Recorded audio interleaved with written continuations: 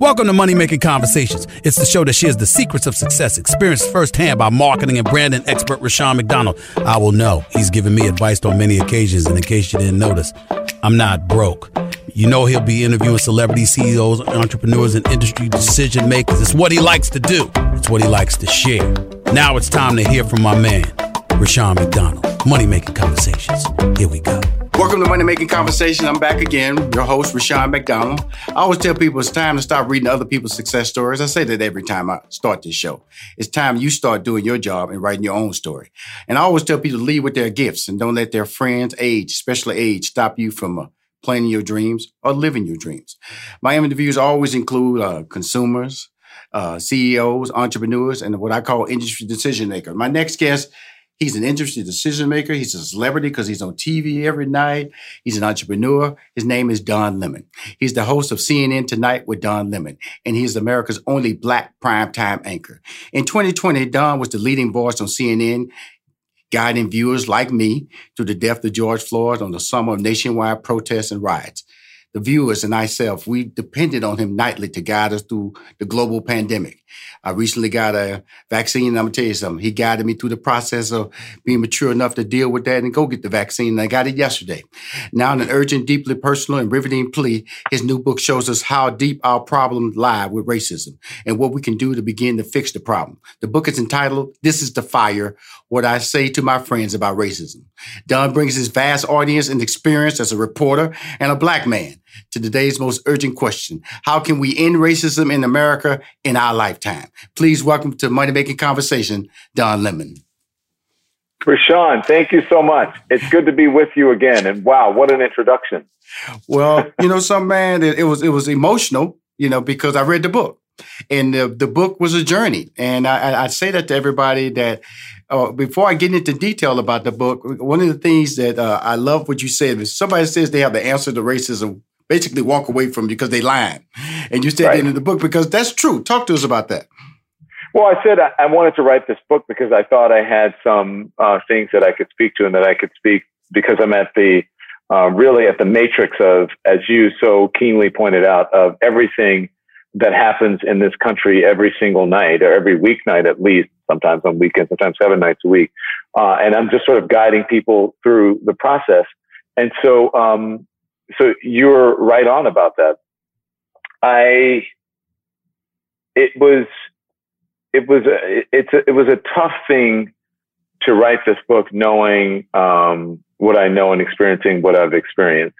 And it was, as you said, very personal. Just before I hung up with you just before I got on with you a couple of minutes ago, I write the letter to my nephew in the beginning of the book. Mm-hmm. My niece and her husband called, which is Trishad, my great nephew, who I write the letter to. It's his mom and his stepdad, and they called me and they were so emotional about the book, and they didn't realize just how personal and how candid it would be. And they said they were actually crying reading the book. And he's like, his stepdad Jeffrey said, "I'm not an emotional person, but Don, you made me cry. Mm-hmm. I believe this book is going to be a classic, and in 100 years, people are going to be reading it." And I said, "What?" So there you go. But in that letter, it was a couple of things made me smile. When you say we share the same forehead, nose, and well articulated arm bones. Arm bones. What is that? What is that? Come on. That well articulated arm bones, that everything is in the right place. Right. There's a photo of us at the beach from a couple of summers ago, mm-hmm. and very similar. He has the younger body, right. The younger version of me. Mm-hmm. And so I looked at it, I said, look, we have the same arms and we have the same, it's just weird. And so I said, how would I put that in there instead of saying, it's so simple to say we have the same arms. I said, why don't I say the same well-articulated arm bones? I loved it. It made me smile because a book like this, you want to smile. You want to find those moments of happiness because it's the truth. And sometimes when you deal with racism and white people, they always say, you have to say white people, can you just move on?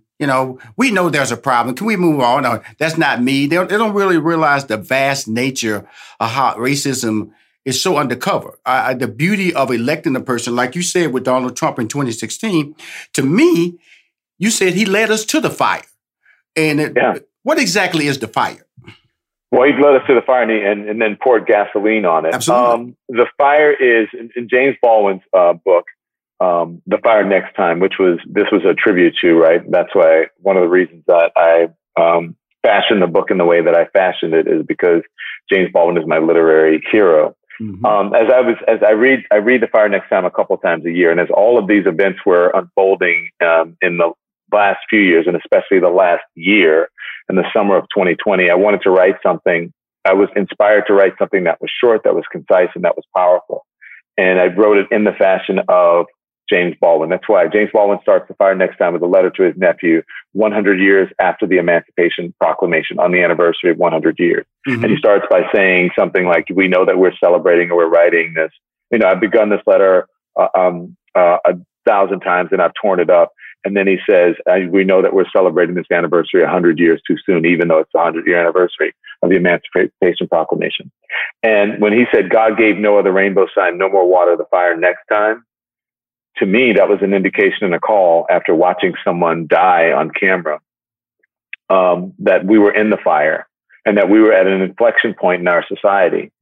And either we could decide as a group of people to continue on towards a more perfect union, mm-hmm. Rather than a divisive union, or regressing to a time where people of color and marginalized people did not have equal rights under the law, under the Constitution, or at least under the law, under the Constitution, they should have, but weren't treated that way. And so I believe that this is the fire that we're in right now. And if we don't fix this, mm-hmm. then it's going to get hotter and worse, and we will never fix it. We're at an inflection point where it needs to change. And then in the book, we talked about it. I think it was a great segue because you said more perfect union.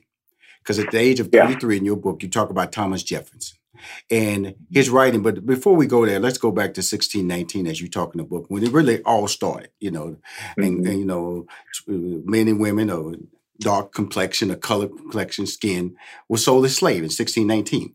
And then you jump to Thomas Jefferson at the age of 32, and when they wanted to do right, but they were shouted down by men who didn't want to do right because they said, who's going to pick the cotton? I'm not picking the cotton. So the cotton's not going to pick itself. Right. And then, because it was like I said, it was a beautiful book, first of all. I want to compliment you on that because I read a lot of books, and what captures me as a reader is emotion. And it also, you're a very colorful writer. In other words, mm-hmm. I actually felt the moments. I felt Thomas Jefferson's issues that he had in your writing. And then you jump to Miss Maud Terry in 1947. It gets personal with you because you start talking about your life. You start talking about this is an area of the country that you live in. And she, as a Black woman, was in a position to purchase land and the issues that she had to deal with. And then you jump even further to George Floyd in 2020. Why was it important to have these transitional time moments in your book to set the stage? Because I think it was important to show the true history of the country and the contributions of Black people, of mm-hmm. people of color, of people who were descendants of slaves. I thought it was important to be able to point that out because I don't think that we can solve this unless we start at the beginning. And the beginning is a true history of this country. You mentioned 1619, and there's a 1619 project.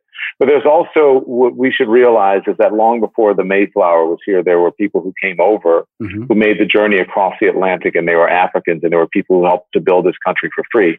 So while we look upon the descendants or the people who came over on the Mayflower as some sort of vaunted or celebrated position, perhaps that we should teach the history of the people who came over before them as well, and who actually built the country for free as slave labor. And so I use Maud Terry because Maud Terry, that should be taught in our history books to American history to kids, mm-hmm. as we teach Christopher Columbus discovered America. Christopher Columbus did not discover mm-hmm. America. America was here long before Christopher Columbus was here. Mm-hmm. Just ask any Native American. And it's insulting to people actually to learn that because it's not the truth. If you want to say Christopher Columbus conquered America or that Europeans conquered America, mm-hmm. okay, that might be a fair statement. So that people like Maud Terry and her sister Ameza and the German Coast Uprising, which I write about, and a number of other things that in instances in the book that include African Americans or how African people contributed to this country, I think that's where we start with the truth from the beginning. And that's why I wove all of those instances into the book to try to bring it all from the past, from the beginning into the present. Now, you say in the book, you do not pretend to have any answers. And then the book is, This is the Fire, What I Say to My Friends About Racism. What response are you giving to your friends? So the biggest response is that we have to do the work. Yes. Is that there's a shared responsibility that we all have as Americans, where we can't say, well, my people didn't do this and my people didn't do that, and I didn't own slaves and I didn't. But there were people in this country who weren't able to vote, weren't able to get an education, who were not able to live where they wanted, and weren't able to, which is the biggest part of it, is to earn generational wealth. Right. But who helped to build the wealth for wealthy people, and which offers an ease in society and a comfort and a level of privilege that isn't afforded to most people of color in this country. And so what I tell them is that, again, they must know their history, start from the beginning, and teaching their children the real history of this country. But I also tell people that the difference is going to be made with relationships, because when you see people as human, when you see people's humanity, it's hard to discriminate against them. It's hard to dehumanize them. And it's even more difficult to put your knee on their neck for almost 9 minutes on a street in front of the world to see. So relationships, get to know people who don't look like you. That's really important. And it was interesting things when I try to talk when I talk to my staff, or I talk to my family, or talk to my daughter. I always talk about the reality of what Donald Trump was to this country. I always felt that. And I tell the people this, I said, if Hillary Clinton would have won in 2016, I think that we needed this gut check, because I felt that Donald Trump pushed this country into a state of racist reality. And it brought out a lot of people who are boldly letting it know how they feel about race, but boldly letting you know what side of the aisle they're willing to stand on. Do you think that's good or bad? Because myself, I think I want to know what a person thinks instead of them hiding what they think. I want to know as well. I would rather someone tell me who they are. I would rather know who they are. And we do now. And that's why I say in the book that he was the president we deserved and probably the president we needed. Now, would it have been better if we could have learned the same lessons through a different person with a different experience? Yes. But all things being what they were and what they are right now, we must look at the reality. And that is that he exposed for us the symptoms of what was boiling or going on beneath the surface. And he's the one that sent us into the doctor's office to have it diagnosed and then fixed, whatever that is, whether it's a long process of convalescing and trying to get better and recovery, or whether it's just to excise the problem and try to do it immediately and as fast as possible. But whatever it is, he exposed it and he led us here. And now we know we don't have to live in some false reality that we thought that we were post-racial, because we're not. Absolutely. The thing about it, here's the interesting part about my life. And, when you develop a relationship with a person like you, I value the time I spend with you now, but I even value the time I spend with you when I'm at my home and I turn you on. And there's an honesty about you, Don. And please expound on that, because it's riveting to me. Last night when I saw you interview the Capitol police officer who had, and 12 Republican members of Congress didn't want to honor them because they didn't see the January 6th event as an insurrection, even though 5 people died at that little, I guess, protest that got out of hand. I guess that's what they're calling it. I don't know. But this man, he used the word racial slur. He didn't want to use the N-word. But he was mentally bruised and may take years of therapy to recover from that moment. But you was the interviewer. How were you taking all that and then maintaining emotion? Well, I have to, because I am the facilitator, right? And if I lose my composure, then you don't get anything out of the interview. But at the very beginning of the interview, I started talking to him, and then he said, "I'm sorry, I stopped. I didn't expect to be this emotional." Right. And so I said to him, "It's okay. Go ahead and talk to us. Why are you emotional?" And then he has to explain it. it gives him a place to go rather than going down, spiraling into his emotions. Sometimes you just have to allow it and let people say what they want to say. But I think it was more productive that he explained his feelings and why he had become so emotional. And he said, because I hadn't really had a chance before this interview, the way I set it up, the interview, he said, it gave him a fuller perspective, or more fulsome perspective about what had transpired and what people thought about it.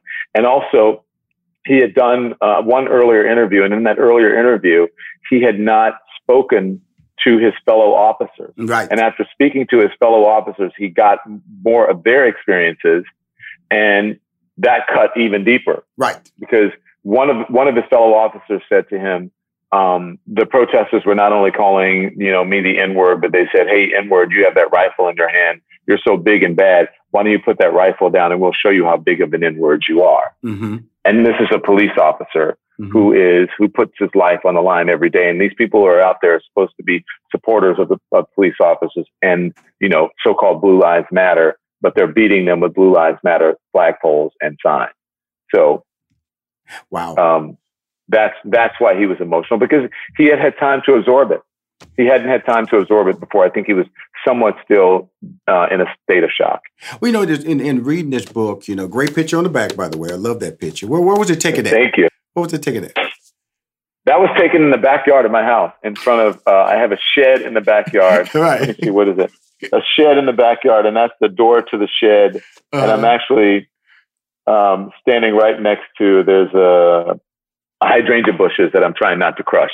Because I said, as a book you write about a black man with white heritage, you embody both the struggle and the hope of reconciliation, and I look at this very simple picture and it works for you. I don't see the tie. I don't see the look I see on TV, and you have an amazing smile. That's why it's always with me and you when I interview you, I really want to see the smile, but I have to balance that because you're such a, your business is serious. You're a guy who present the whole process of being serious and also informative. Talk to us before we exit on this brilliant book. This is The Fire: What I Say to My Friends About Racism by Don Lemon. Give us a wrap up, my friend, so we can sell some more books. Tell me, what do you want to know? What do you want to know from me? Where do we go? Without revealing the process of your book, but where do we go? What do I have to do? I feel I'm doing a good job. We go with honesty. Mm-hmm. We go with a sense of openness. We go with a vulnerability, the same vulnerability, and the same mindset that we had during the summer of 2020 when we were locked in our homes. Right. When our hearts and our minds were open, and then we saw someone die in front of our eyes. Mm-hmm. We go with that vulnerability, and we have to a large degree, trust that our countrymen will do the right thing, but trust yet verify. But I would say, but here's what I think again, and I hate to keep harping on this, and I know people think it may sound trite.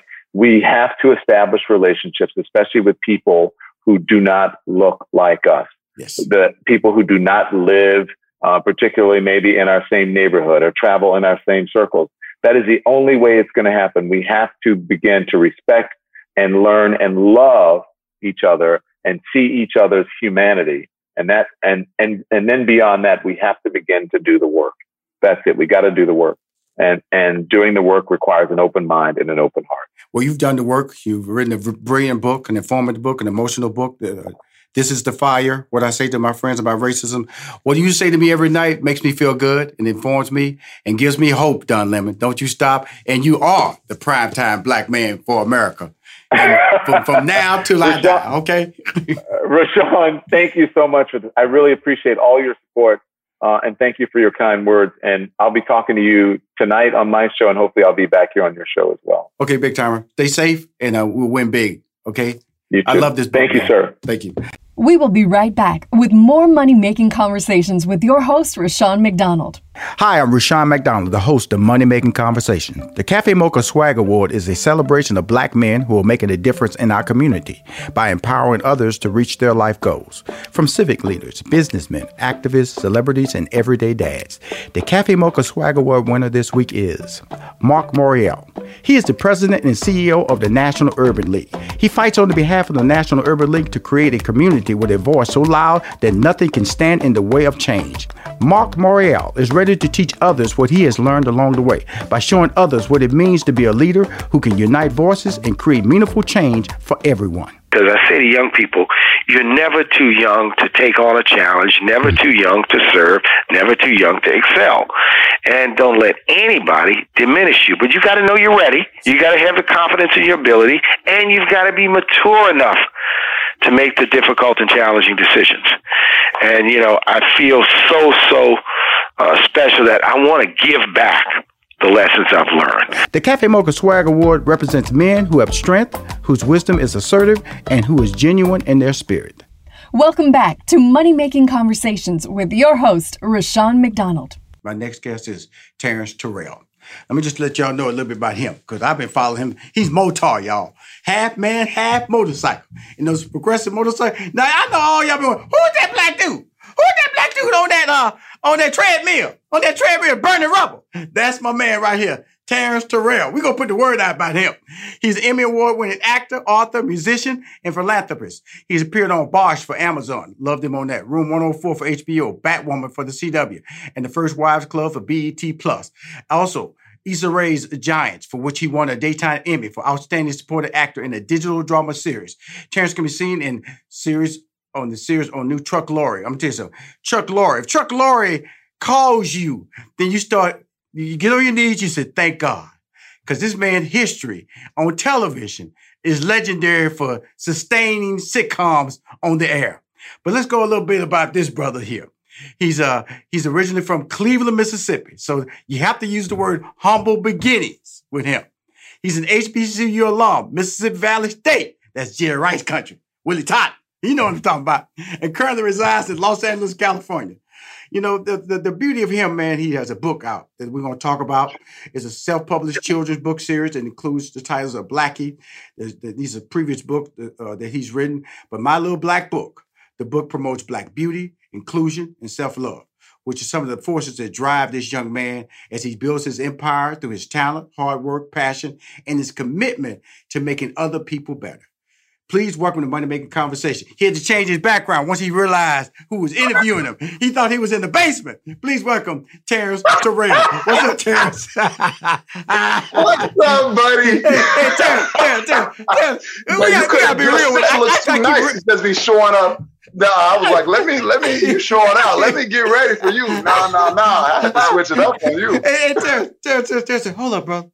Hey, man. Okay, who are you again? Oh, hold on. That's your background. That ain't no no thing they just put on like a little flip picture. Nah, that's me, brother. I was like, you ain't about to get me. Let me go ahead and do something. Well, you've upgraded. Nice background. Well, first of all, you're a handsome guy, so any background you'll be in front of gonna work for you. So let's go get that. Let's go get that out the way. But you come from Cleveland, Mississippi. Now, I've been all over. I have been in that city because, like I said, I know about Cleveland, Mississippi, Alabama, because I was a stand-up comedian. So I was going up and down all the little towns, man, just trying to make my career work. And when you're trying to make your career work, sometimes you have to do and play places that weren't on that schedule for stardom. And so, coming from Cleveland, now residing in Los Angeles, tell us about your journey, because we have to stop at the HBCU country that I mentioned in your intro, Mississippi Valley State, because right now, HBCU brand recognition is on fire.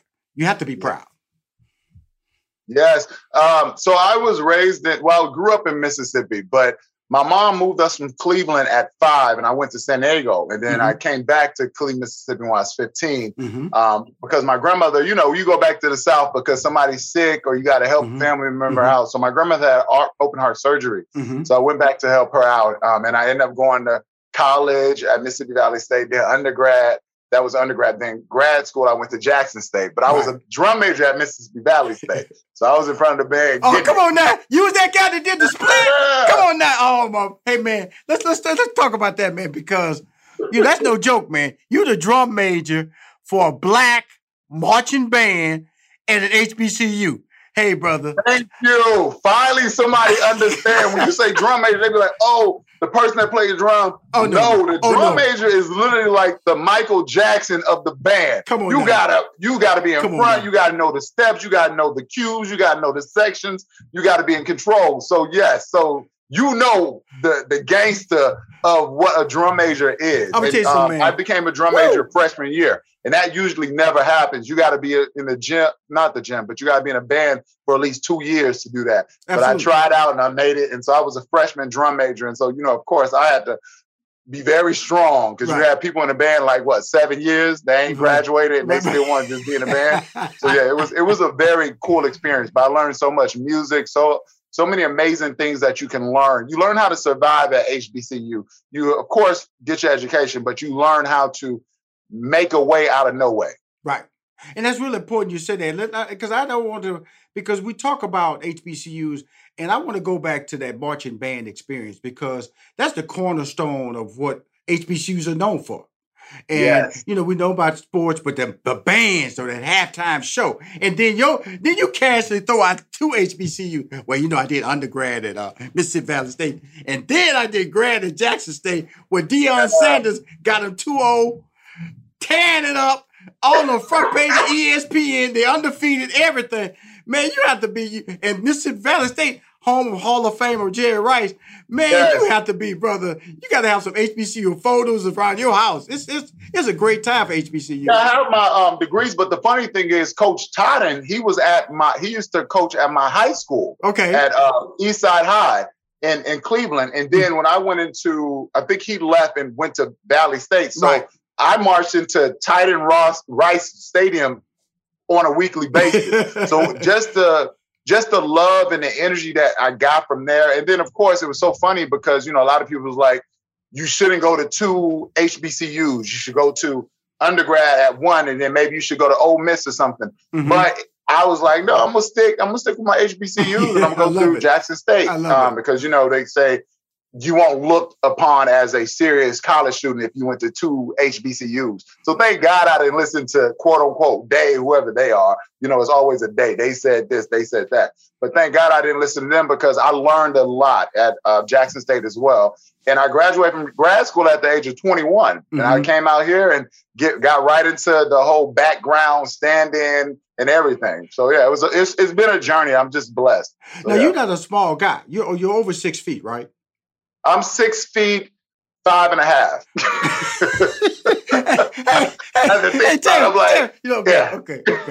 Okay. So that's the other thing. See, you on another level. You know a lot because a drum major has to be at least 6 feet tall. Yes. And I didn't understand that. Florida A&M, when I first saw them, those dudes, each one of them was like 6'9". It was crazy because people have to see you doing your thing, right? Absolutely. So I'm like, okay, cool. But they had, after I left, they got a drum major. He was like 5'2" or something. Right.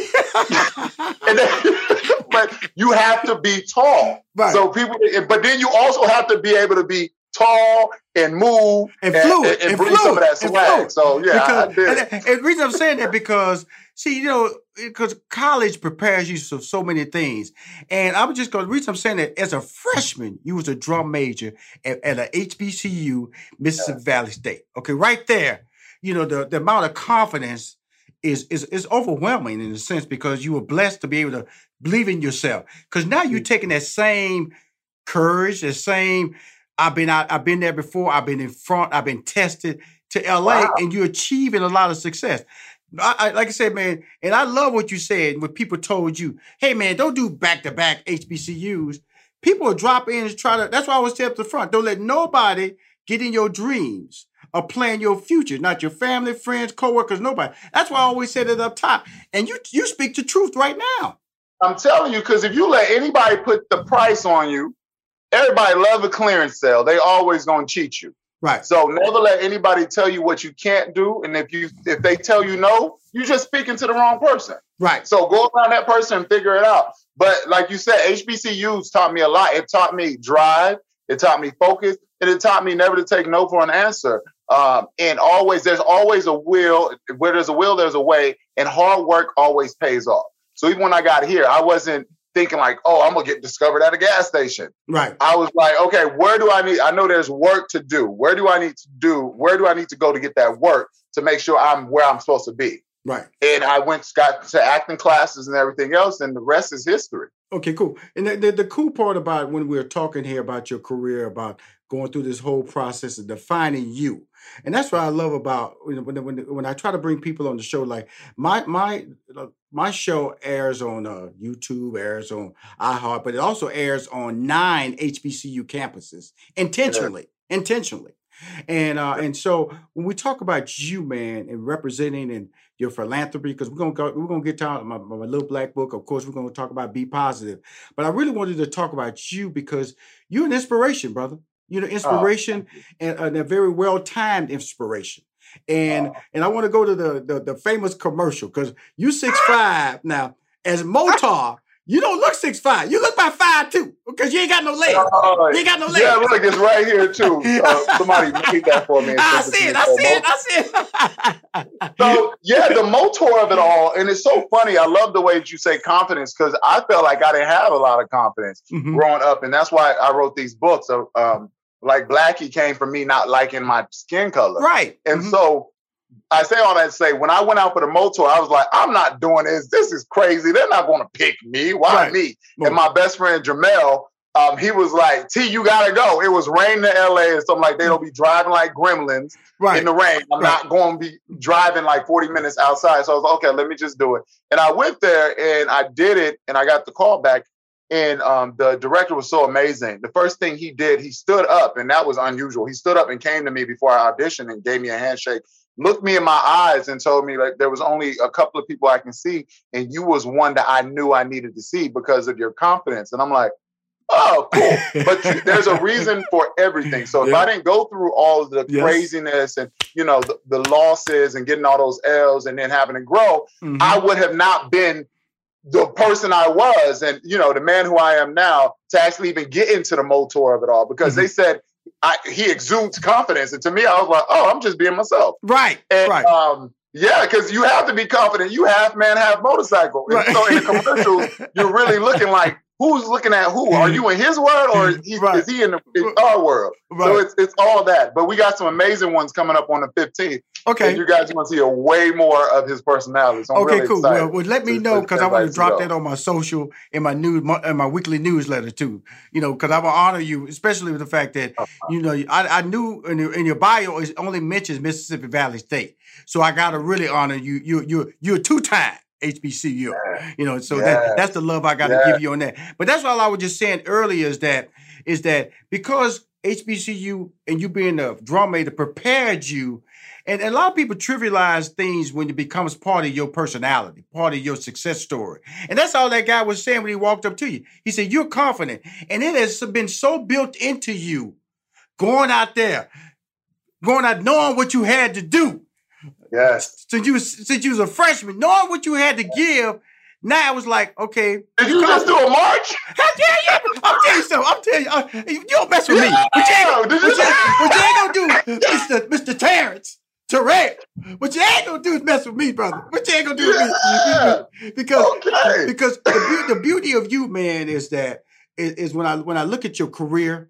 We're going to the Marshall, Amazon, Batwoman, the First Wives Club, comedy, and then you playing a character that's not real. You seeing through it, but you make it real. Because I remember I told my wife, I said, "Baby," I was like a little kid. I'm gonna interview Motar. She said, "Who?"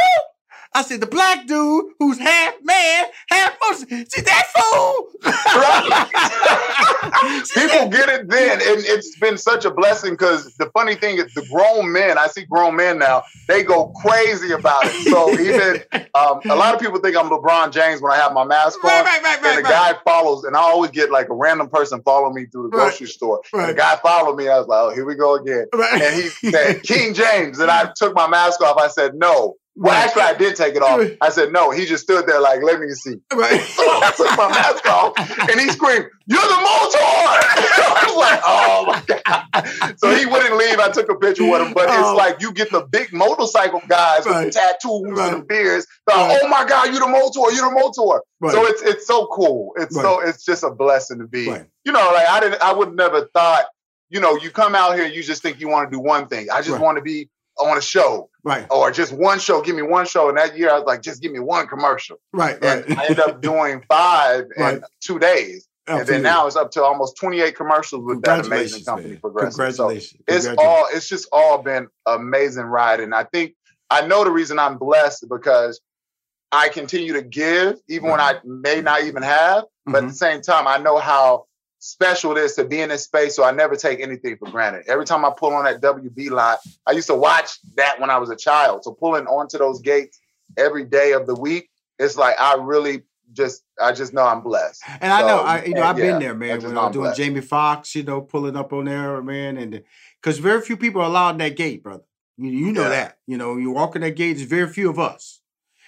In those gates. And so I've been on Paramount lot, WB lot, all the Sony lot, all those lots, man, when they say your name and then you come on there so much, oh, go on by, Terrence.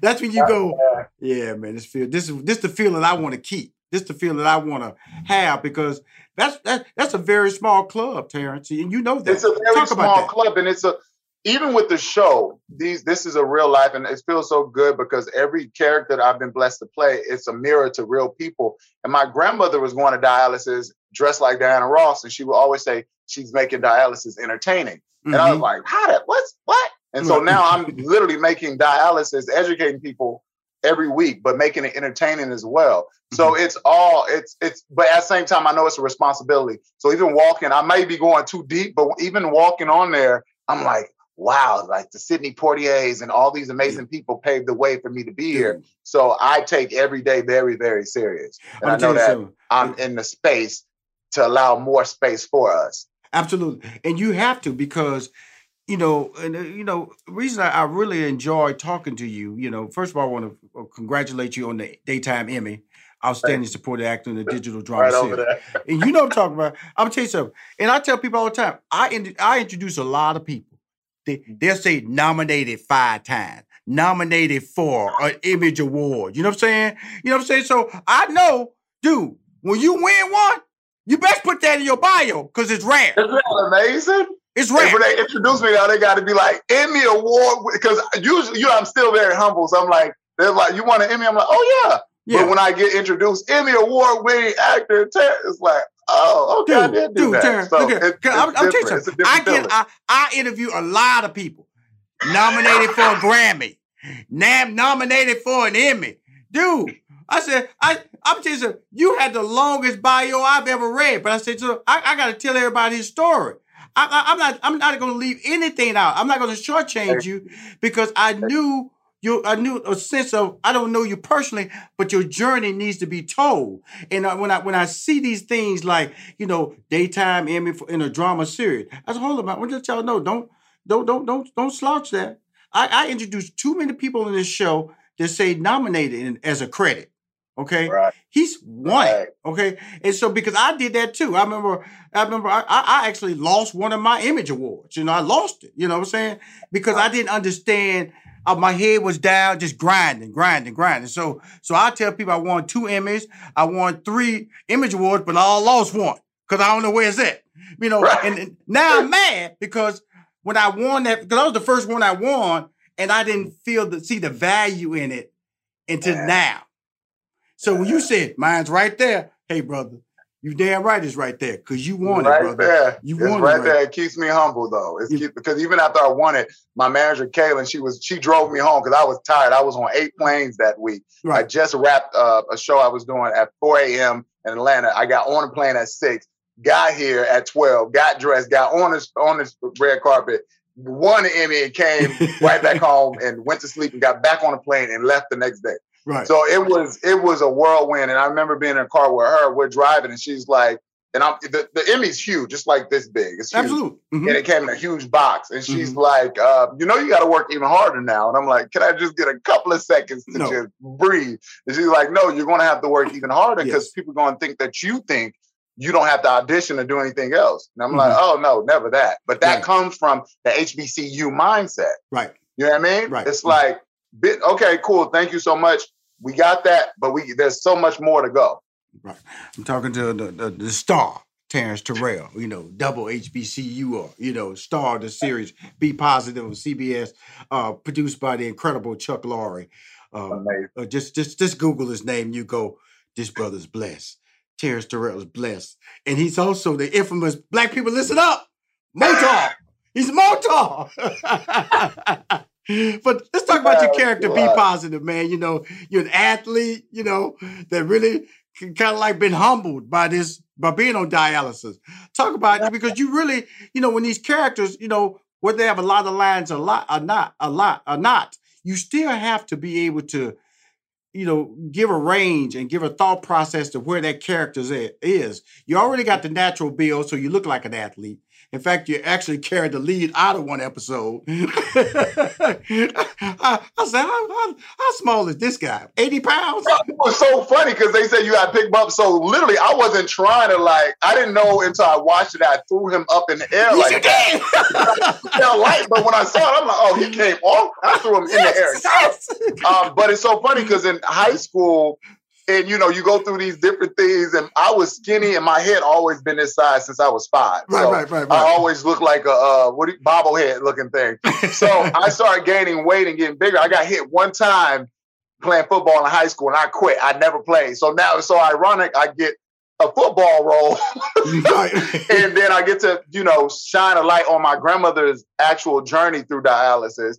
And like you said, it's a lot of work. In multicam, I've done single cam, I've done drama. Those are literally a walk in the park compared to multicam. Right. Multicam, I'm on set, we're practicing Monday through Wednesday, and then we shoot Wednesday night, we shoot Thursday and Friday. So you're working and you're acting from your toes all the way up to your head. So you're exhausted at night. Yes. So it's a whole different type of sport. It's a sport. Multicam is like going to the Olympics. Right. It's like you have to, especially if there's a live audience, so you have to make the joke, hold the joke, because you got to think about when people laugh, you got to come back into the next line with the same energy that you left off without dropping. Right. It's a lot. Right.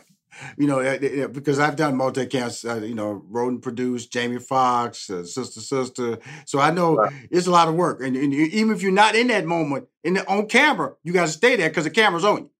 On that wide shot. 4 of them. Yeah. And I think I was on set last week, and we did 3 weeks straight. Usually 2 weeks on, 2 weeks, 1 week off. We did 3 weeks straight, and I was doing my scene with Anna Lee, and they said, "Okay, hold, Terrence, move for the light." I said, "Oh, her light." She's like, "No, T, there's 2 cameras over there." And I was like, "Oh yeah, multicam."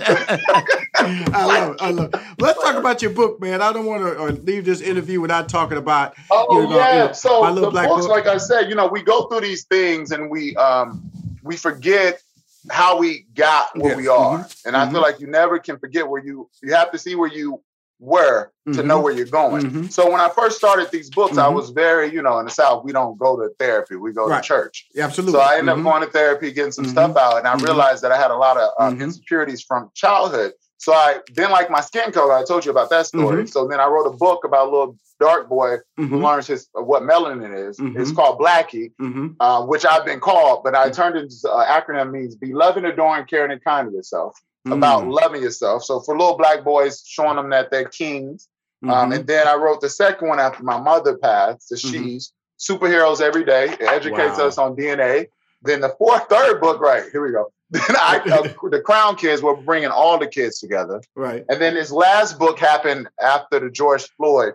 I'm a mentor for Miss Tina Knowles Lawson and Mr. Richard, Tina's Angels and Richard's Warriors. Yeah. And we had the week of George Floyd, the kids, we meet with them every Monday, and they were crying. Like, just imagine 80 kids in a Zoom call. You see these windows and you can't touch them and hug them and let them know it's going to be okay because of the pandemic.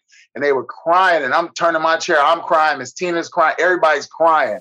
And DeAsia, one of the little girls, just like, are they going to kill me because I'm black? You know, am I going to be on the news and get shot down because I'm black? Wow. And I just remember leaving that meeting like, what? I'm not doing enough. I'm not doing enough. I need to show them that they're special, you know?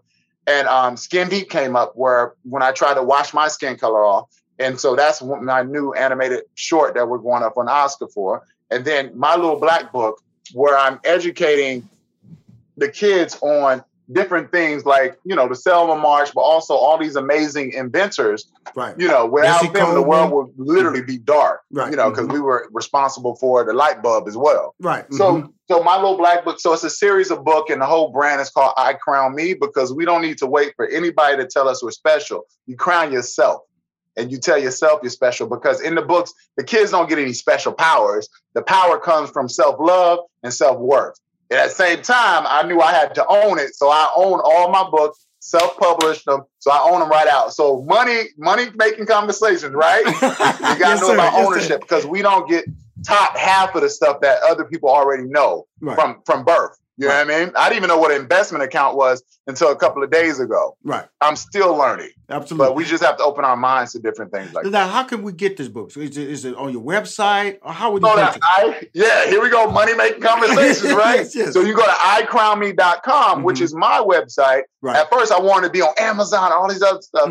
But Amazon takes 50 to 70% of your money if you sell on there. So I'm like, no. Right. So I sold 100 and something books there. And I remember getting a check for less than $200. Right. This is my work. Why am I giving you 70% of my work, and all y'all doing is put on a website? Right. So I was like, let me do my own website, make sure it's, you know, efficient. And plus I like to sign each book and let the kids know that I see them. Physically, it's a lot of work, but I did it that way so I can own my own stuff. And now with these conversations coming up this week with DreamWorks and all these amazing people who want to buy into my books or create the series out of it, it's just me. I don't have to worry about a room full of people who own part of my work. It's just me. I own everything, all the way down to the eyebrows. I love it, man. You know, like the beauty of this interview, man, is just talking about a self-built person. You know what I'm saying? Motivated by and not denied by who you are, because we all get those people who try to, I call them, step in to your dream and make it an ugly experience. And you're saying right now, your size wasn't going to stop you. Where you was born wasn't going to stop you. Your color of your skin wasn't going to stop you. Then you flip the switch and you're there for people who don't look like you. Yeah. We have to give it back. And we can't fight these crazy times with hate. We can't fight the quote unquote racist with hate. We have to fight them with love and education. So you can't fault somebody for being ignorant to a subject. You know what I mean? We can educate them on that subject. And after I give you that information, you do what you want with it. But I've done my part in this moment. So we just have to lead with love. And I really, really believe in that. And everything that you're going through, know that it's happening for a reason. So the single mom, being on welfare, food stamps, all that stuff built character for me now. So I know that all of that happened for a reason. So you have to walk and cry. You don't get to sit and cry. You got to walk and cry. CBS Be Positive. That's the perfect name for who you are, brother. You are a positive brother, man. When I just said it and just looked at you, smiled, I went, it couldn't be on a better show that's associated with your brand, man, because you're a positive brother. Amazing. It's been, and Chuck Lorre, of all people, and Mark Panay. What? What? Chuck Lorre? Yes. They were like, yeah, you know, he did this. I was like, yeah, but what? He can actually stop right straight to the top. So it's amazing. He's rich, man. And so again, I'm gonna put the link into my newsletter, because I'm gonna send you some direct money making conversation. People. Let's get it. I'm gonna drop it in there, but more importantly, man, I'm looking forward to the commercials. So tell your team to get back the new Motar commercials so I can get it on my social media and just start helping you promote your brand. Because as they say, you be positive, brother, because you stay positive, because you are positive. Okay. And thank you for doing what you're doing. Thank you for keeping. This is the best interview I've ever had. You did a drum major move. So I'm good. This is made my day. Let's get it. Hey, come on now. Come on now. Hey, man. What black dude who out there think he got it going on didn't want to be you? Didn't want to be you, brother. Come on now. I was like, hold on. Did you just do a move? You was killing it. Hey, I'm telling you something, brother. I love you, boy. Man, again, brother. Thank you for changing your set. Right. You came with the fire. I was like, hold up now. You ain't about to get me. Let me go switch. I'll be right back. But again, man, I love you, brother. And know that I'm on your list. And get that stuff I asked of you. And because I want to sell some of your books. And more importantly, I want to just keep pumping you up. Because, brother, you fire. Hey. You fire. Thank you. And thank you for all your love and your energy, man. There's nobody like you. We need more yous. All right? My next guests are two dynamic people, Patrice Covington and Rebecca Naomi Jones. They are acclaimed actresses and singers, co-starring in the cast of Genius, Aretha, as Irma and Carolyn Franklin. My oldest sister's name is Carolyn, so I love Carolyn. Patrice Covington is an Emmy Award-winning actress, singer, teacher, author, and model.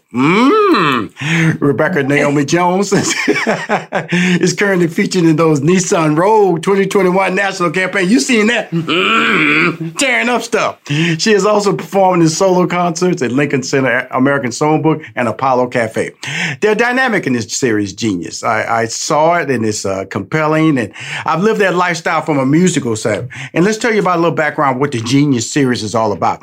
It's an Emmy Award-winning anthology series where they dramatize the fascinating stories behind brilliant innovators. In this case, it was Aretha Franklin. And these two young ladies, I won't say they're young because they're younger than me, and I hope they're not offended by the term young ladies, as they're being cast in the role of playing Aretha's sisters, which can be very frustrating in life.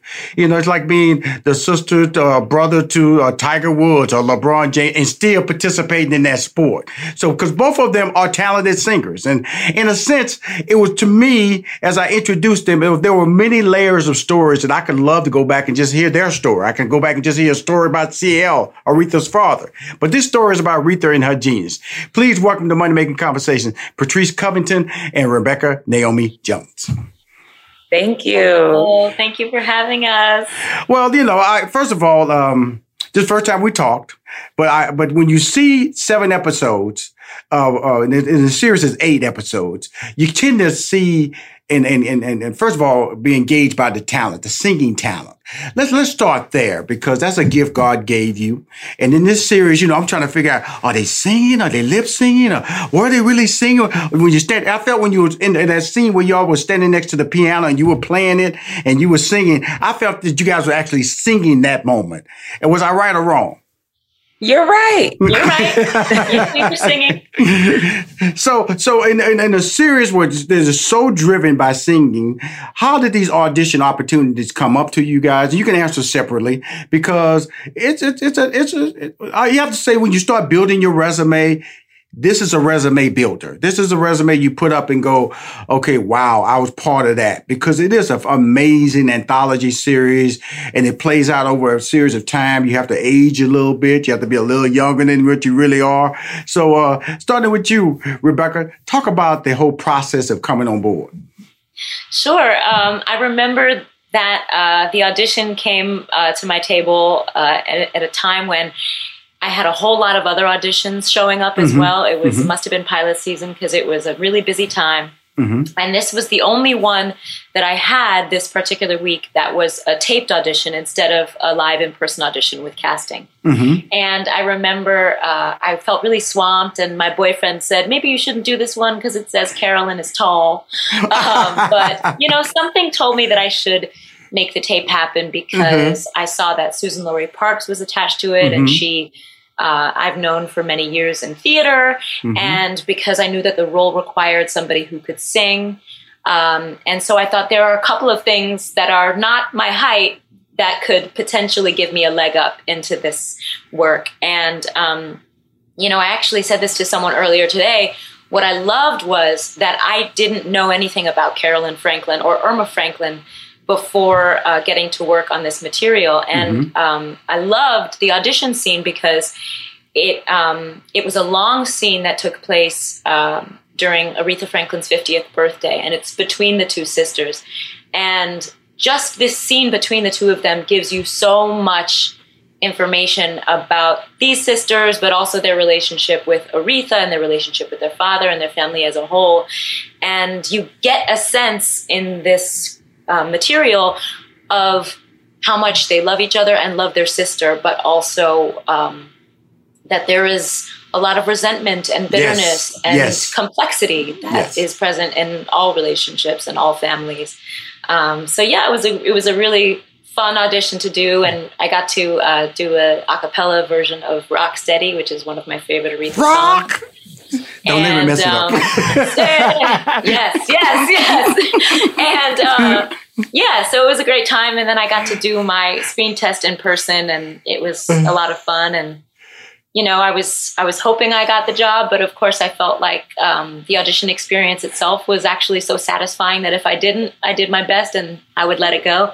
But I lucked out, and here we are. Patrice, now, let's not be casual about this. When you say singing now, see, you had to sing. Just sang, as they say in the black household. You could sing, girl, sing. Because at point, like I said, this movie wasn't based on lip syncing. You had to deliver, and then also you had to deliver a level as to why these ladies could be somewhat jealous of not getting the same opportunities that Aretha was getting. Okay. Y'all were equally attractive, but she had a certain extra in her. So talk about your audition process and bringing that character of EMMY to the stage. Yeah, sure. So, I also loved that audition scene, Rebecca. It was such a good one. And it really pulled in my interest. Well, I was also interested in all jobs at the time. There was no jobs that I wasn't interested in, but I was particularly interested in this one because at the time I was actually on tour singing background for Christina Aguilera. Okay. We were in Vegas, and I was in a Las Vegas hotel room. It was a very hectic time, much like Rebecca. Mine was just that we rehearsed so much, and we were traveling so much. I had no time, like zero time at all to get this done. I had no idea, and I'm also on the road with band guys. How am I going to get this done? Like they don't know how to do a self-taped audition, So thankfully, one of my background singing partners, he has a wife who is an actress, and she had trained him up to know how to do a self-tape. So I was like, please help me. And he helped me. We did it. It's probably the quickest audition I've ever done because I just simply didn't have the time to analyze and critique, like, why did I do that? And I wish I wouldn't have looked that way. And oh my God, my hair looks dumb or whatever. I didn't have time to do those things because I was so busy. And so with all that being said, it was the most evident and most clear time that I've ever had something be what's for me is just for me. It would never have passed me by.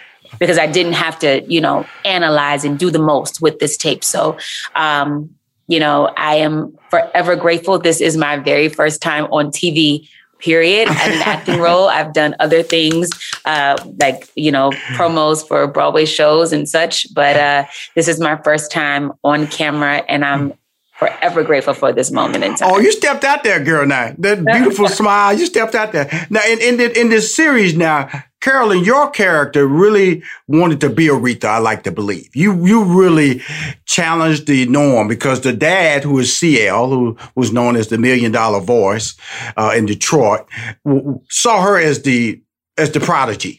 He saw her as the one and the legacy builder. Now, in building out these characters, because you have to kind of have a sense of background information and where you're going to take the character and not overstep what the character is to deliver, with you wanting to compete naturally, talk about that process and making it real.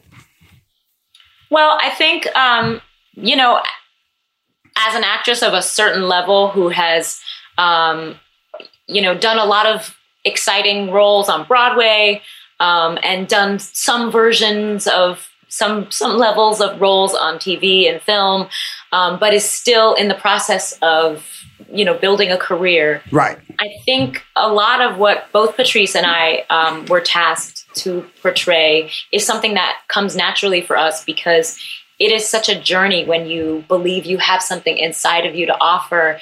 And in some ways that dream is, that dream is happening for you. It's coming true. And in some ways you're still sort of building it and manifesting it and dreaming it. And I think that these characters really have that. I don't think they necessarily wanted to be Aretha, but I think they wanted to be Irma. They wanted to be Carolyn, and they wanted to have all of the opportunity that Aretha had. And I think that desire and that deep yearning, for your potential to be realized and for your star power to be realized is something that we can sort of easily, dig into and chew on.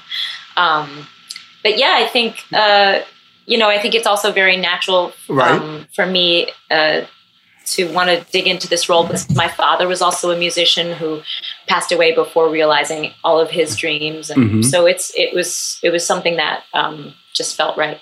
Now, I hope I answered your question. Now, when I listen to this, Patrice, is like, we're talking about the series. It's an anthology series, 8 episodes. They from 45 minutes. I think the longest episode may be 50-something minutes. But never did I feel taxed in watching this series. Why would you think someone would want to watch an anthology series on Aretha Franklin? There's so much to uncover about this woman. Her music is truly embedded in the fabric of our lives, and we know that. We love her music. We know she was the queen and that there's no one better. But her story is so complex, it's so multifaceted, it's so beautiful, it's so sad. At times, it's full of overcoming and conquering. It's full of sisterhood, all things that we all need encouragement with all the time. What we get to unfold a lot of is about how active her activism was. Right now, everybody's trying to figure out how to be an activist in their own right and whatever it is that they can do. And so it's encouraging in your real life right now. Is so much to learn and so much to apply to your life. It's really amazing, because I want to get into some of the cast members, because a series like this great has to be carried by talent. You are 2 very talented individuals that stood out in the series. Then you go to my man, Courtney B. Vance, who played CL. Whoa! Okay, that's a whole, they could have did an 8-episode doc on his behind, because I'm going to tell y'all something. Just watch the series to see the dad. Just watch the series for the dad, because the dad gonna mess you up. C.L. Franklin is gonna mess you up as a preacher. He breaks all the preacher rules. He breaks all of the preacher rules. If there's some rules for preachers and you're a PK, he gonna make you want to just be a drug addict. He gonna make you want to just go into detox for life. This man C.L. I ain't never met a preacher like him in my life. He was part womanizer. He was a part, I'd say he was all part womanizer. He was a somewhat of a drunk. He spent the parishioners' money at will. He was special. Now that's Courtney V. Vance. Am I wrong, ladies? Did I? You are correct. Okay, Not cool. wrong. If I deviate, y'all feel free to say, Rashawn, now you lying, you stretching the truth. Okay. Now, Wexler, Wexler was the always a white man. That was his character. Telling black folks what to do, pushing I don't think that's a good move. You might always thinking about their pocketbook, but not worrying about the cause. That was my man playing the Wexler character. Yeah, David Cross. David Cross. Yeah. He was incredible. His talents, he's an original talent. It was really interesting when I saw because I saw the Aretha special when the documentary. I saw that. It was just so amazing. And I'm going to ask you guys, either one you can answer this. When I've seen history. I've lived the history of Aretha Franklin through, Jet Magazine, Ebony, songs. When you guys were going through the process and certain information was being revealed to you, how did you react to it? Well, I think that, some things we still don't really know the answers to. There's a lot that is still just left to the viewer. There's some things that we'll just never know. Yes.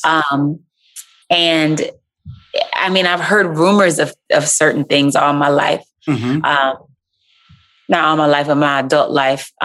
You know, and at that point, it was quite shocking to me to learn that Aretha had a baby at 12 years old.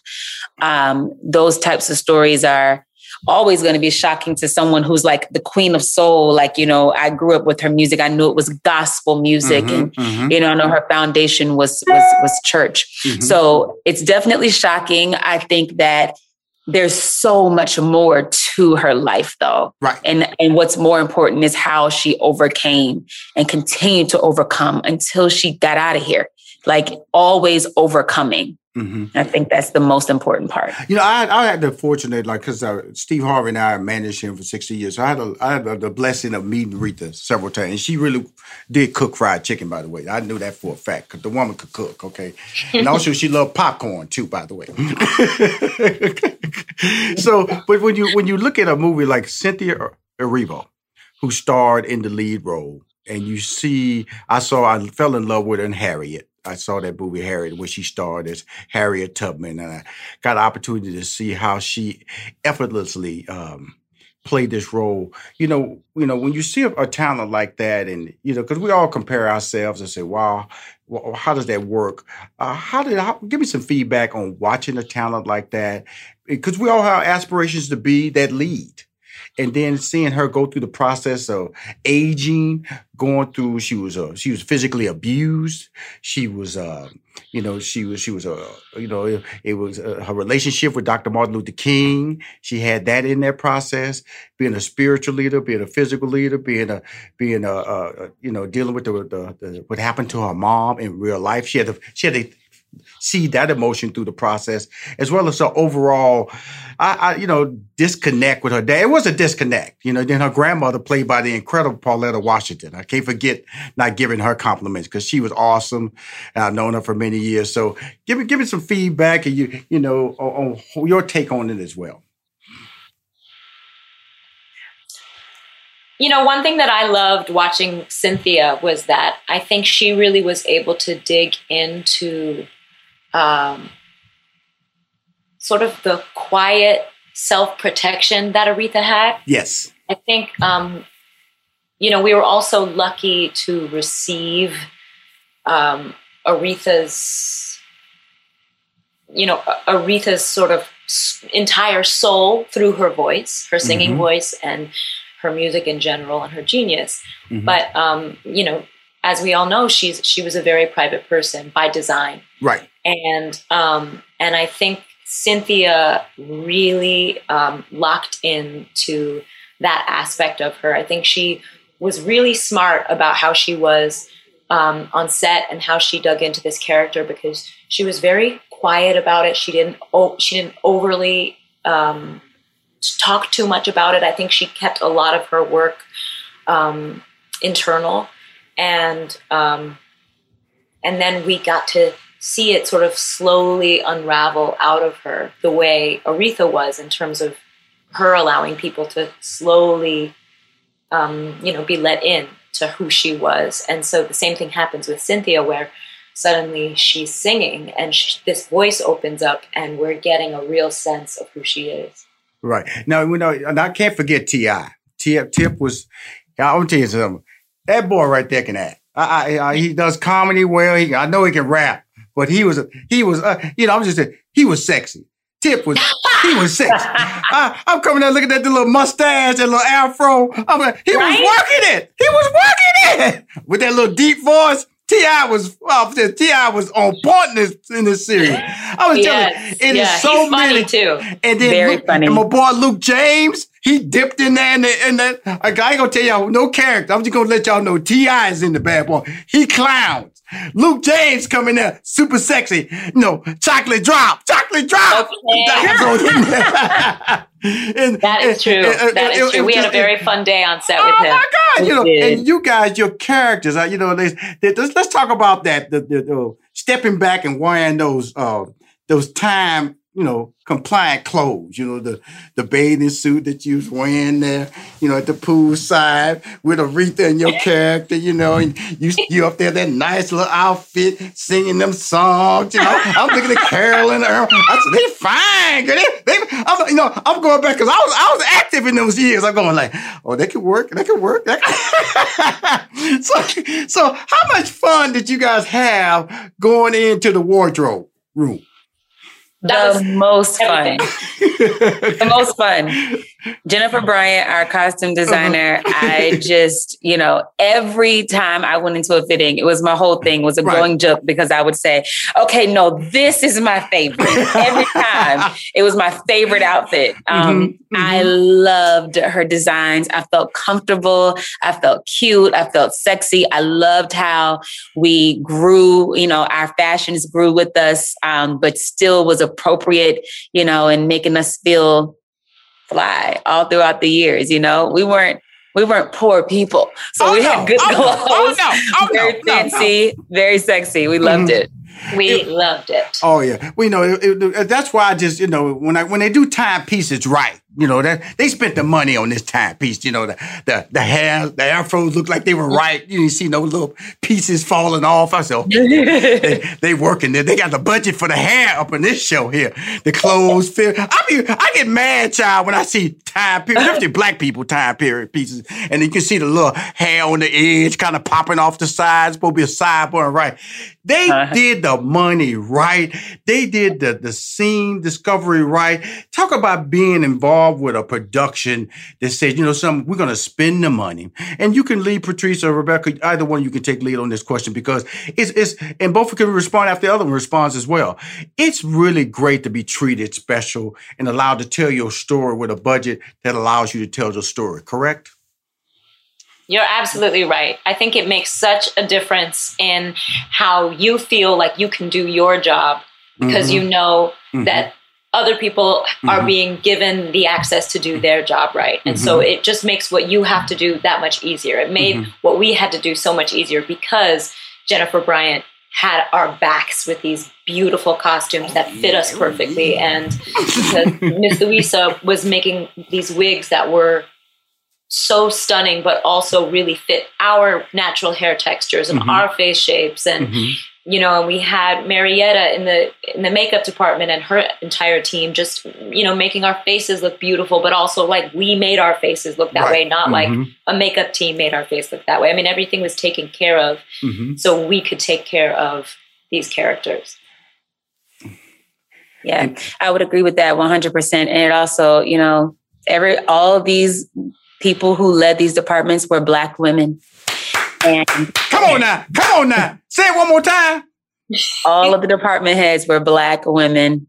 They were 100% Black women, and they led their teams with just the most esteem. They were so distinguished, and they were very clear.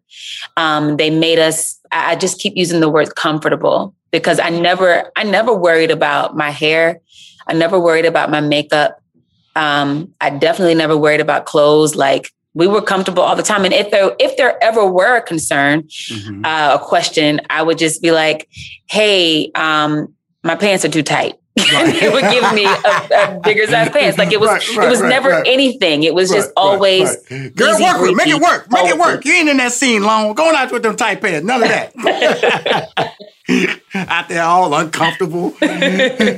I'll show would you let me change these pants? They sure is tight riding up on me.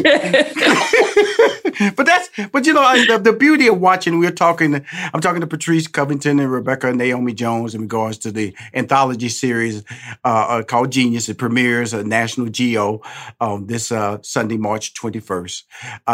Not only am I recommending this, and I'm just so fortunate to be able to talk to two talented people, because when I get to see something like that, and it takes me to a level of imagination because you guys are gifted. You have gifts.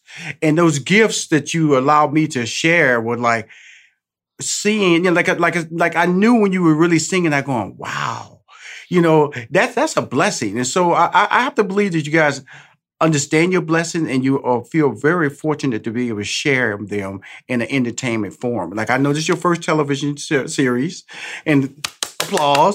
And but again, it's going to be more. It's going to be movies. And I know you out there doing your thing, Miss Thing, But how's life? What is the future for each one of you? You want to go first, Becca? The future is fabulous. There are She gonna go there with the fabulous. The fabulous. Honey, the future is fabulous. Come on. I can assure you that.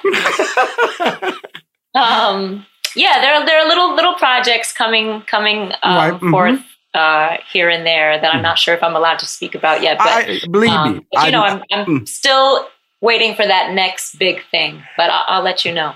And guess what? And feel free to come on my show. I like to believe that I developed a relationship with you two that allows it. I trust the opportunities. And I know I've been in the entertainment business, started writing on TV shows in 92. I know how this thing works. Sometimes all the audition come on the same day and then they go months and there's no audition. And you be going, God, what's going on? I've been broke for 6 months. Now the day I ain't broke, I got 5 auditions and didn't get none of them. So where are we going with this? And that's Patrice, you can expound just on just life and just tell people who try to make this business work for themselves. What enthusiasm, what points of support can you give them or advice when you hit those low points? Because the highs are incredible and it's worth it. But when you hit those low points, you gotta dig out of them and realize that's part of the process. Yeah. Well, in this business, we have way more no's than yeses. I mean, we audition. Sometimes you can audition 4, 5, 7 times a week. Yes. And get nothing. Yes. When I booked this job, it was the only job I booked that year outside of, background singing and doing other things, but I think what's important is creating and not waiting. Mm-hmm. That's one. Mm-hmm. Speaking things as if they already are. Mm-hmm. And then just always being generous with light. So I have this saying, this motto that is trademarked, so don't try to steal it, Russian McDonald. It's don't be a star, be a galaxy. Okay? It was in your bio. Stop putting it in your bio now. I saw that now. Okay, yes. So what that means, it means so many things. When I first created it, it was about, just being sparkly and, being a star. But as the years have gone on, it has gone on to mean just sharing, if Rebecca and I see an audition that we think is right for the other, I'm going to tell Rebecca, I know that what's mine is mine. Mm-hmm. It will never pass me by. Mm-hmm. I'm always going to shine light on her talent because I think she's an amazing talent. No star shines bright without the next star next to it shining. There's so much more. There's enough for everybody. So I just think what you give out is what you give in, what you will receive. So just keep being nice, believe that karma is a real thing, and create, don't wait. Patrice, Reverend Patrice has spoken. Amen. Deacon now reach Rebecca, to your pockets and give me all your offering money. If CL will be asking for it, Reverend CL Franklin will be asking for it, played by Courtney B. Vance, and I'd be remiss not to talk about the very talented young actress who played the role of the young Aretha Franklin, who carries her, because, this is an anthology, so they do a lot of flashbacks. So just because you see a character in the first episode, you're going to see them throughout the whole episode because it allows you to see what makes Aretha at this point of her life. What happened in her life at that age that made her either hard, made her soft, more emotional, maybe made her not trust anybody, because that was a big thing about trust in her life. It came up with Ted and it came up with her father, CL. So in closing, Rebecca, Deacon Patrice spoke now. Deaconess, thank you very much. There you go. She's past the plate, but ain't nobody put no money in it yet. Okay, Rebecca? They looking at the plate. They going, should we? Bring us on home. This is Aretha, the Genius series. It's going to premiere on National Geo March 21st, starring Patrice Covington, Rebecca Naomi Jones. Bring me on home, girl. I'm at the altar. I just want to join the church. Come on.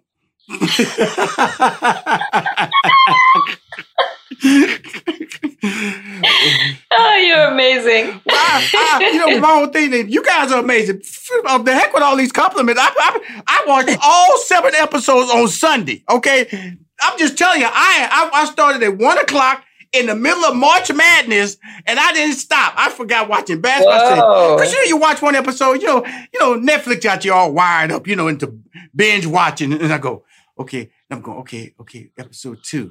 Episode 3. Okay. I look at the minute of 45 minutes. I got 45 minutes. I did not finish till 9:30 last night. And I was mad because they only sent me 7 episodes. And it's an 8-episode series. So I got to wait till the end. And it's going to be worth it. I'm passing the information line about how great this series is. More importantly, I got to introduce America and my fan base to you two fantastic actresses and singers. And the blessings are going to continue. And know I'm a fan. And when I say I'm a fan, your boy, I got 6 sisters, okay? I got 6 sisters. My oldest sister's name is Carolyn. So there's some love in this conversation. And what y'all brought to the series, Aretha, the Genius series, an anthology series about Aretha Franklin. Thank you for coming on Money Making Conversations. Thank you. We will be right back with more Money Making Conversations with your host, Rushion McDonald. Hi, I'm Rushion McDonald, the host of Money Making Conversation. The Cafe Mocha Swag Award is a celebration of Black men who are making a difference in our community by empowering others to reach their life goals. From civic leaders, businessmen, activists, celebrities, and everyday dads. The Cafe Mocha Swag Award winner this week is Prince Darnell. He is one of the visionaries behind Jumping Jack Taxes. He wants to make entrepreneurship possible, creating generational wealth by serving the communities we come from and providing access to financial literacy. Prince Darnell's goal is to take a piece of this billion-dollar tax industry and push the profits back into our community. It's not about taxes. It's not about what industry that you go into, but it's about all of us pulling our dollars together to achieve a common goal. Now, I'm going to be able to go to each and every one of them because they understand group economics and sharing and say, hey, there's this block that has all of these abandoned buildings. How about all of our partners? Let's all of us put our money together and let's all buy that block together and we all have a piece of that ownership. The Cafe Mocha Swag Award represents men who have strength, whose wisdom is assertive, and who is genuine in their spirit. Welcome back to Money Making Conversations with your host, Rushion McDonald. My guests are Dr. Willie Jolley and D. Taylor Jolley.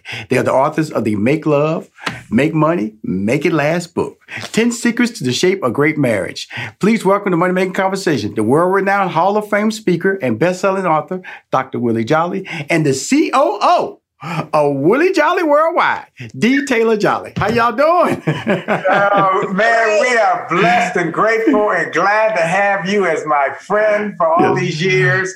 And we are honored to be able to be on with you and honored to be able to share some ideas with your audience that hopefully will empower, inspire, and bless their relationships and their marriages. Well, first of all, I got to go to D first, because I read the book, because I knew D had swag when she had a 280Z, Datsun 280Z. I said, okay now, because that was the car to have, Willie. A Datsun 280Z, you had to have a little money in your bank. You had to have a little flair. Boy, girl, hey, Willie, you couldn't tell her nothing when she had that Datsun 280Z, could you? You're right. You're absolutely right. And you drove it into the ground. I got hold of it. And that's true love. Absolutely. You got the fancy sports car, and when I got married to her, I started driving it, and I just drove it into the ground. Absolutely. You're absolutely right. Well, you were looking good. And class and style. And man. I was trying to Datsun 280Z. What color was it, D? What color was it? It was persimmon. A special order. For red. I took a lot of fun. That's why I wanted to start off with talking about some of the things that I felt were engaging about your book or personal about the book. Because when you write a book like that, it has to be honest. And sometimes telling your story, it takes moments because, as you keep writing a book, you start, let me add this, or you start remembering a part of a story that you actually forgot that becomes an important part of the book. And sitting down as a couple, because I love what it says, what Willie says, what Dee says. So each one of you as a couple saw things differently, but worked as a unit to succeed, correct? Yes. Absolutely. You're right. And which was one of the challenges, I've written a number of books. Right. Many of them global bestsellers. It only takes a minute, change your life. A setback is a setup for a comeback. Turn setbacks into greenbacks. An attitude of excellence. Chicken Soup for the Christian Soul. But writing one with my wife was really difficult because she typically has been my editor of all my books. And so when we went to write this one, it was challenging because I have my own voice. Right. And I had to remember that I had my own voice and that I was not simply editing what he said. That's right. So we struggled for a little while till we figured out our speed and how this was going to work. And then we would look at the 10 principles that we had developed over these 36 years. Well, at that point, it was about 32 years, 33 years when we wrote the book or so. And then once we got the principles lined up, we said, okay, I will write my part or my take on it. She'll write her take. And that's when it really found magic. Now, one other thing. When we wrote the book, we've been married for 36 years, haven't had an argument in over 33 years. Now, those first couple of years were like World War III. Right, we learned some principles that helped us stop arguing and get to loving each other. Right. And I thought we were done. She's staring at you. She's staring at you, Willie. She's staring at you while you're talking. Now, I don't know if all that's working in the direction. You know, the book is Willie says and D says. I think that was a D says stare she was giving you. She wanted to say about the fact how we got the principle, but we had to then embrace them. Go ahead, baby. I'm a former school teacher too. Absolutely. So the nonverbal communication, but embracing versus actually implementing are two different things. Right. So we had mentors, we had information, but we had to decide that we wanted to do this and that we wanted to work through it together. I would say that the most difficult part of the development of our relationship is actually how we communicate. Because Willie speaks for a living and he writes books and the like. So sometimes it can be overpowering until you pull back and say, let's wait a minute now. Here's what I have to say. And this is how I need you to communicate with me. And that came to a head over the Chinese food. Yeah. The biggest challenge to our marriage came one night in a Chinese restaurant where we carry out where we almost broke up. And it's one of the biggest points in our marriage. And we talk about there are 3 boulders that break up marriage: sex, money, and communication. Absolutely. And communication is the thread that weaves through all of those. And we almost came to end of our marriage over Chinese food. And what basically happened was her family was coming to visit. I wanted to impress my brother. Because I had moved to D.C. I'm a nice little Southern girl from Hampton, Virginia. My father was a pastor and the like. And I wanted to simply impress my brother and his wife that we were doing okay, that we were doing well. And he said, I said, what do y'all want for dinner? He said, how about Chinese? Y'all got good Chinese restaurants, and they don't have a lot of Chinese restaurants in the city where she's from, and a southern city. I said, gotcha. I'm a Chinese food aficionado. I'm an expert on Chinese food. I know all the spots. Now, she said you like sushi. She had to be educated in the sushi with you, okay? That's so I know. Right. You got it. Right. You read it. You got it. You read it. Yeah. Oh, I also know that you're an introvert as well, so you can keep going. You keep going. So we got to the restaurant. I told her, here's what we need. She said, no, we need more. I said, no, this is all we need. No, we need more. And he was cheap. I'm cheap. Okay, I'm cheap. I'm well known for being extravagant, frugal. I'll make $1 holla. Okay. Right. I said, here's what we need, and I got loud. I got loud. Totally unacceptable behavior for him to get loud with me. And so it got louder, more intense, and finally I was fever pitch. I was hollering, and she said, "I will leave you." Married folks, here's a word I want you to learn. Dial it back. Little phrase. Dial it back. I said, dial it back, dial the value down. And he ordered everything that I thought we should have.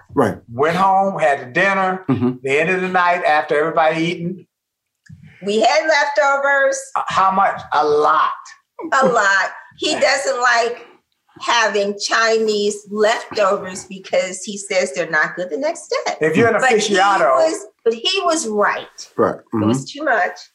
And so when they left, we said, let's talk. No, right. You said, I said, let's talk. We have to have a conversation, which was a very wise thing on his part. I said, we need to talk about this. And she said very clearly, I don't like anybody. I'm a daddy's girl. Right. My daddy, fire brimstone minister, right. Never raised his voice to me. Right. Always sweet, loving, kind. My brother and I always and you with this big time talker.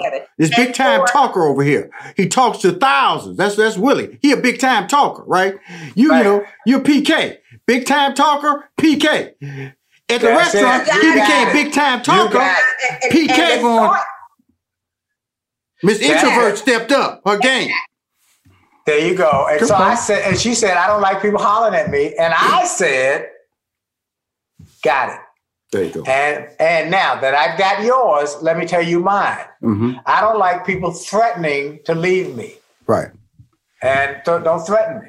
And so we made an agreement.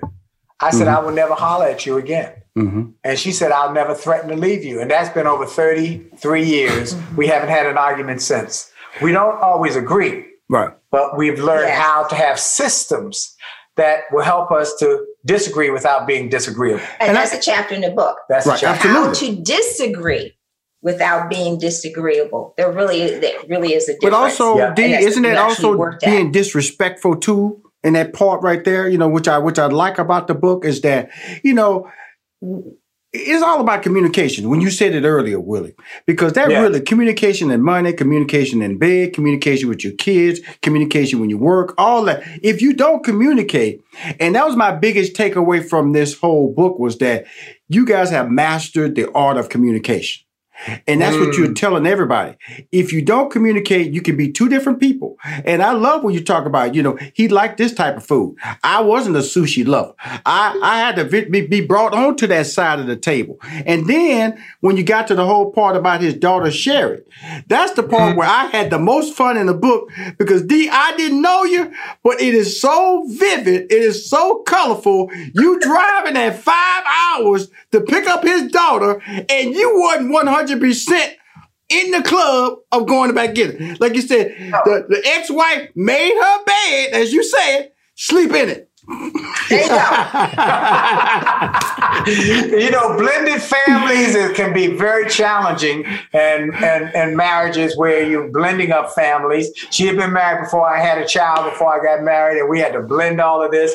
And it was very challenging. But again, it was the communication. Right. It was the wise counsel of my mom. A mentor. Uh-huh. When I called her and said what Willie was going to do, he was going to go pick up Sherry. I'm like, the house is calm. Everybody gets along well. Why are you doing this? And my mother said to me. I'll tell you what she said. She said, this is what your mama said. You want to be married to a man that wants to be responsible to the children that he brought into this world. That's what your mama told you. Why wouldn't you want a man like that? Why would you respect a man like that? Why you wouldn't love a man like that? That's what your mama said in this book that I read. Yes. You read that. That was her mama. And let me tell you something. It was the key because her mother made the difference. Mm-hmm. And so, you know, that communication, look, the communication chapter is probably the biggest chapter in the book. And we give that away free to everybody. We want to give it to all your listeners, all the people who are viewing it. Go to jollymarriage.com. Jollymarriage.com. Get the free chapter from that book. It will bless you. And if you choose to get the book, we recommend you get 2 copies, one for each of you. We've had so many couples who were on their way to divorce court who said, we're going to try one more time. They got 2 copies. And at the end of each chapter, they would talk about what they learned. And we've had so many called afterwards. And one particular called and said, we've been married 15 years and we are not only not divorcing, but when we got to the end, we closed the book and we cried together because we realized we really didn't know much about each other. Right. So we want to give that away, jollymarriage.com. Then we talk about sex, money, Chapter 8. That's Chapter 8. Sex. Chapter 8.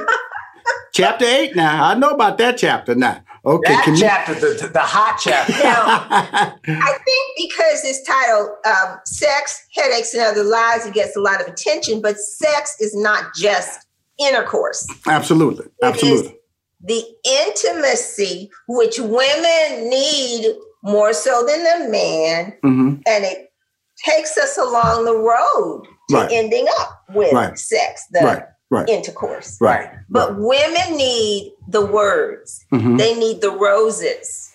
They need the tenderness. Poor Rose. They need the sweet talk. Look at him. Look at him. You too much, Willie. You too much. But you know something? Which makes me want to be close to him. You know, the thing about it is that oftentimes we forget that within all of the confusion and chaos, including the pandemic. Yes. We forget kind words. Right. Something tender. It actually draws the woman in and helps develop romance. Right. And I tell brothers, look, brothers, if you want some action at night, you need to start working on it in the morning. Thank you very much. You need to start working on it in the morning. I take her a smoothie in the morning or a cup of coffee when she's at her desk. I send her a little text from my office to her after. You sure look good. We're across the hall from each other. Yeah, I say, you sure look good today. Little things make a big difference. And it'll work better for you, gentlemen, if you do it in that process, not just coming at the last minute at night going, you ready? Now that don't work. That don't work in this world. You got to be more thoughtful and caring and tender. It'll make a world of difference in your love life. A little kiss. Yeah. Hey, I'm gonna tell y'all something. Would y'all stop it? I'm trying to interview you, y'all. I got this. I read the book. I know y'all love. I know this about communication. There's some people that need y'all help. There's some people that need y'all help. Willie, D, stop it. Okay, now, let's talk about communication, because I want to go back a little bit to the Sherry situation, because that was important, because it was about communication, because it was one person accepting another young lady who was hostile because she didn't know. You know, the mom threw her hands up after she drunk. Because I always remember it was a very similar situation with my older sister. We moved her daughter in, and we set rules, and then 6 months later, she made the phone call. They treat me like I'm in prison. They won't let me go out. They won't. And then, of course, the sister came, got her. And I always regret that I didn't put up a bigger fight, because I felt that she would have lived a different life if she would have been with us. And then, but you had to change. That's the adjustment in communication. You know, we could joke around about the love, but it's the communication and accepting situations that you may not be comfortable with. And that's really what I took away when I read about the situation with Sherry. D, you were not comfortable. And also, Willie, you were not comfortable, because you had to mediate two people you love, but also had to have discipline. And then D, you had to admit, you had to accept some of the rulings that he put in place to make this thing work. So there was acceptance, there was a communication, and also accepting the ability to feel uncomfortable for the bigger goal. That was the most amazing part of the book for me, because I took away so many different levels. Wow. That's great insight. And I think that you have to be willing to accept your own limitations and really who you are. Right. Because if I had not been willing to say, I'm doing this because I believe in Willie. Right. I married him. I don't agree. We talked about that because he's my best friend. Right. Mm-hmm. But the whole idea, I got to do all I can to save my daughter. I had to be on board, which meant I had to do the right thing, whether I felt it or not. And that, I think, is so major. Many of us blended families, we get caught up in the emotions. And so we get carried away to the wrong things. We know the right things to do. We must do the right things. And then gradually the emotions come in and the situation changes. hopefully. Right. And we talk about that in this chapter called How to Handle a Stalemate. Yes. And it is a great object lesson on when you have two people who have opposite decisions. And that's something that we decided on before we got married. Really, we had already talked about that in terms of this is not really 50-50. It's 51-49. That might not be a popular position today. But you can't have a two-headed, you could have a two-headed monster, but then you got a monster. So how do we work through this? We worked through it by deciding early on. I said to her, look, you run everything. Run the house, run the business. All I want you to do is to make me think I'm in charge. I thought that was such a wise statement on the part of this young man. All right. And so I said, let me think I'm in charge. I said, but what I will ask for is veto power. And when we are at a place where we both are a stalemate, all I ask you is give me veto power, and I promise you I will never abuse it. And in 36 years of marriage, I've used it maybe 2 or 3 times. Always related to the children. Always related to the children. Always related to the children. Everything else we got. And I learned this from my mom and dad, Rashawn. When my dad would be driving down the road, my mom would be in the passenger seat. And you remember back in the old days, they didn't have windows that had electric. And you had that one rear view mirror. You didn't have one on that side. And we riding down the street, and he said, can I get over? And my mom would roll that window down and stick her head out the window, and she'd say either yes or no. And he would take his action dependent on what she told, because they were teammates. And they made decisions together. So I took that object lesson when we got married, said, look, you're my teammate. 9 times out of 10, when you say we can get over a cat, I'm going to listen to you because you're always in it for our best good. But that one time when we have a difference, and I know morally, this was a moral decision, not an emotional decision with my daughter who was acting up, and her mama called and said, you got to come get her. And Dee said, no, I don't want to do it. This was a critical moral decision. I said, we got to do it. It's the right thing. I know it's hard, but we got to do it. And this is one of those times I got to use veto power. And she said, okay, once here's a big thing, Rashawn. Oh, yeah. Big thing. Once we said yes, she was all in. But that is with anything where once you make the decision, okay, I want to go right, I want to go left, I want A, you want B. Once you come to an agreement, you both have to be all in. So even if it didn't turn out right, I had to make sure that I had done everything in my power that I could do to make it a success, so that he could never say, well, Dee, you didn't do. No, this is a joint effort. And we rise or fall together. And if it had gone south, and it hadn't worked out, and it didn't work out, worked out fine. But if it had gone south, I also knew she would never say to me, I told you so. No. That I already would know that. Nobody wants to be told I messed up. And you told me before, and now you're going to remind me again. That takes us to the airport story. Oh, we have so many stories, like we missed the flight. Well, missed the flight. And that was my fault. I knew it all. I had it. I'm the traveler. Hour. And I said, we'll get there fine enough time. We don't need to leave early. She keeps saying, we need to leave. I got it. We get caught in traffic. We missed the flight. And we're standing there. And he's using all of his persuasive powers to get on the flight. The doors are closed. They're getting ready to pull back from the gate.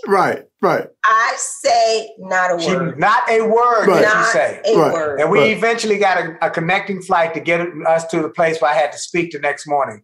But at midnight, we got in. Where we could have been in at 6 p.m. I love her. It took 5 I love hours. Dee. Look, I love Dee. But you know something? She's a reminder, though.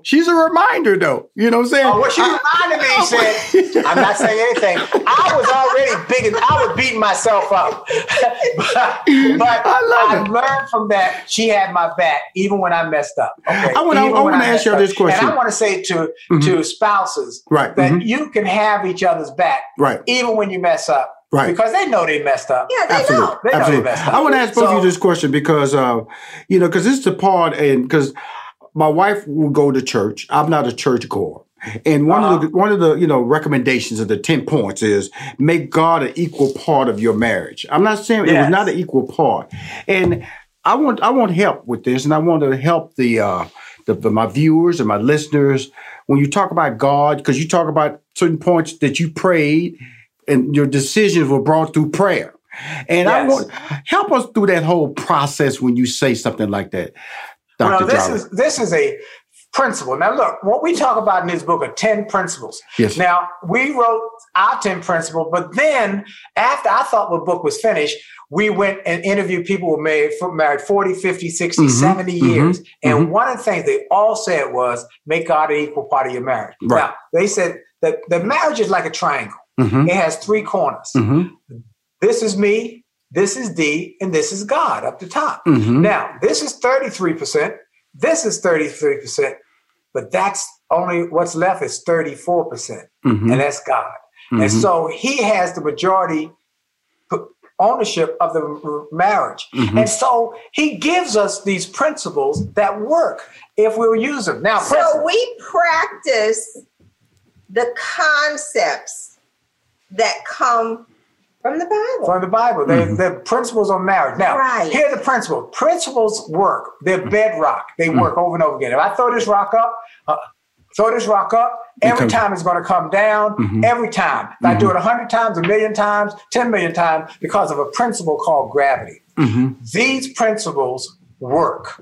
They work over time, and over time because they are bedrock principles. Take romance. Romance is Solomon. That's right, the Song of Solomon. So there's lots of principles, and the Bible says the bed should not be undefiled. That a brother got to get hooked up. That's what it means. That's really what a brother got to get hooked up. Now, understanding the difference between sex and intimacy. Okay, women need intimacy and security.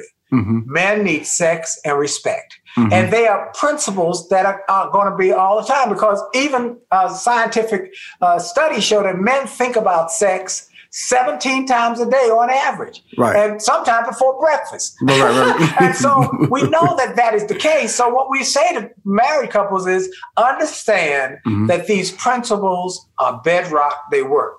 They're in the Word. They're in the Word. So we trust God through our marriage, and we run it through that prism.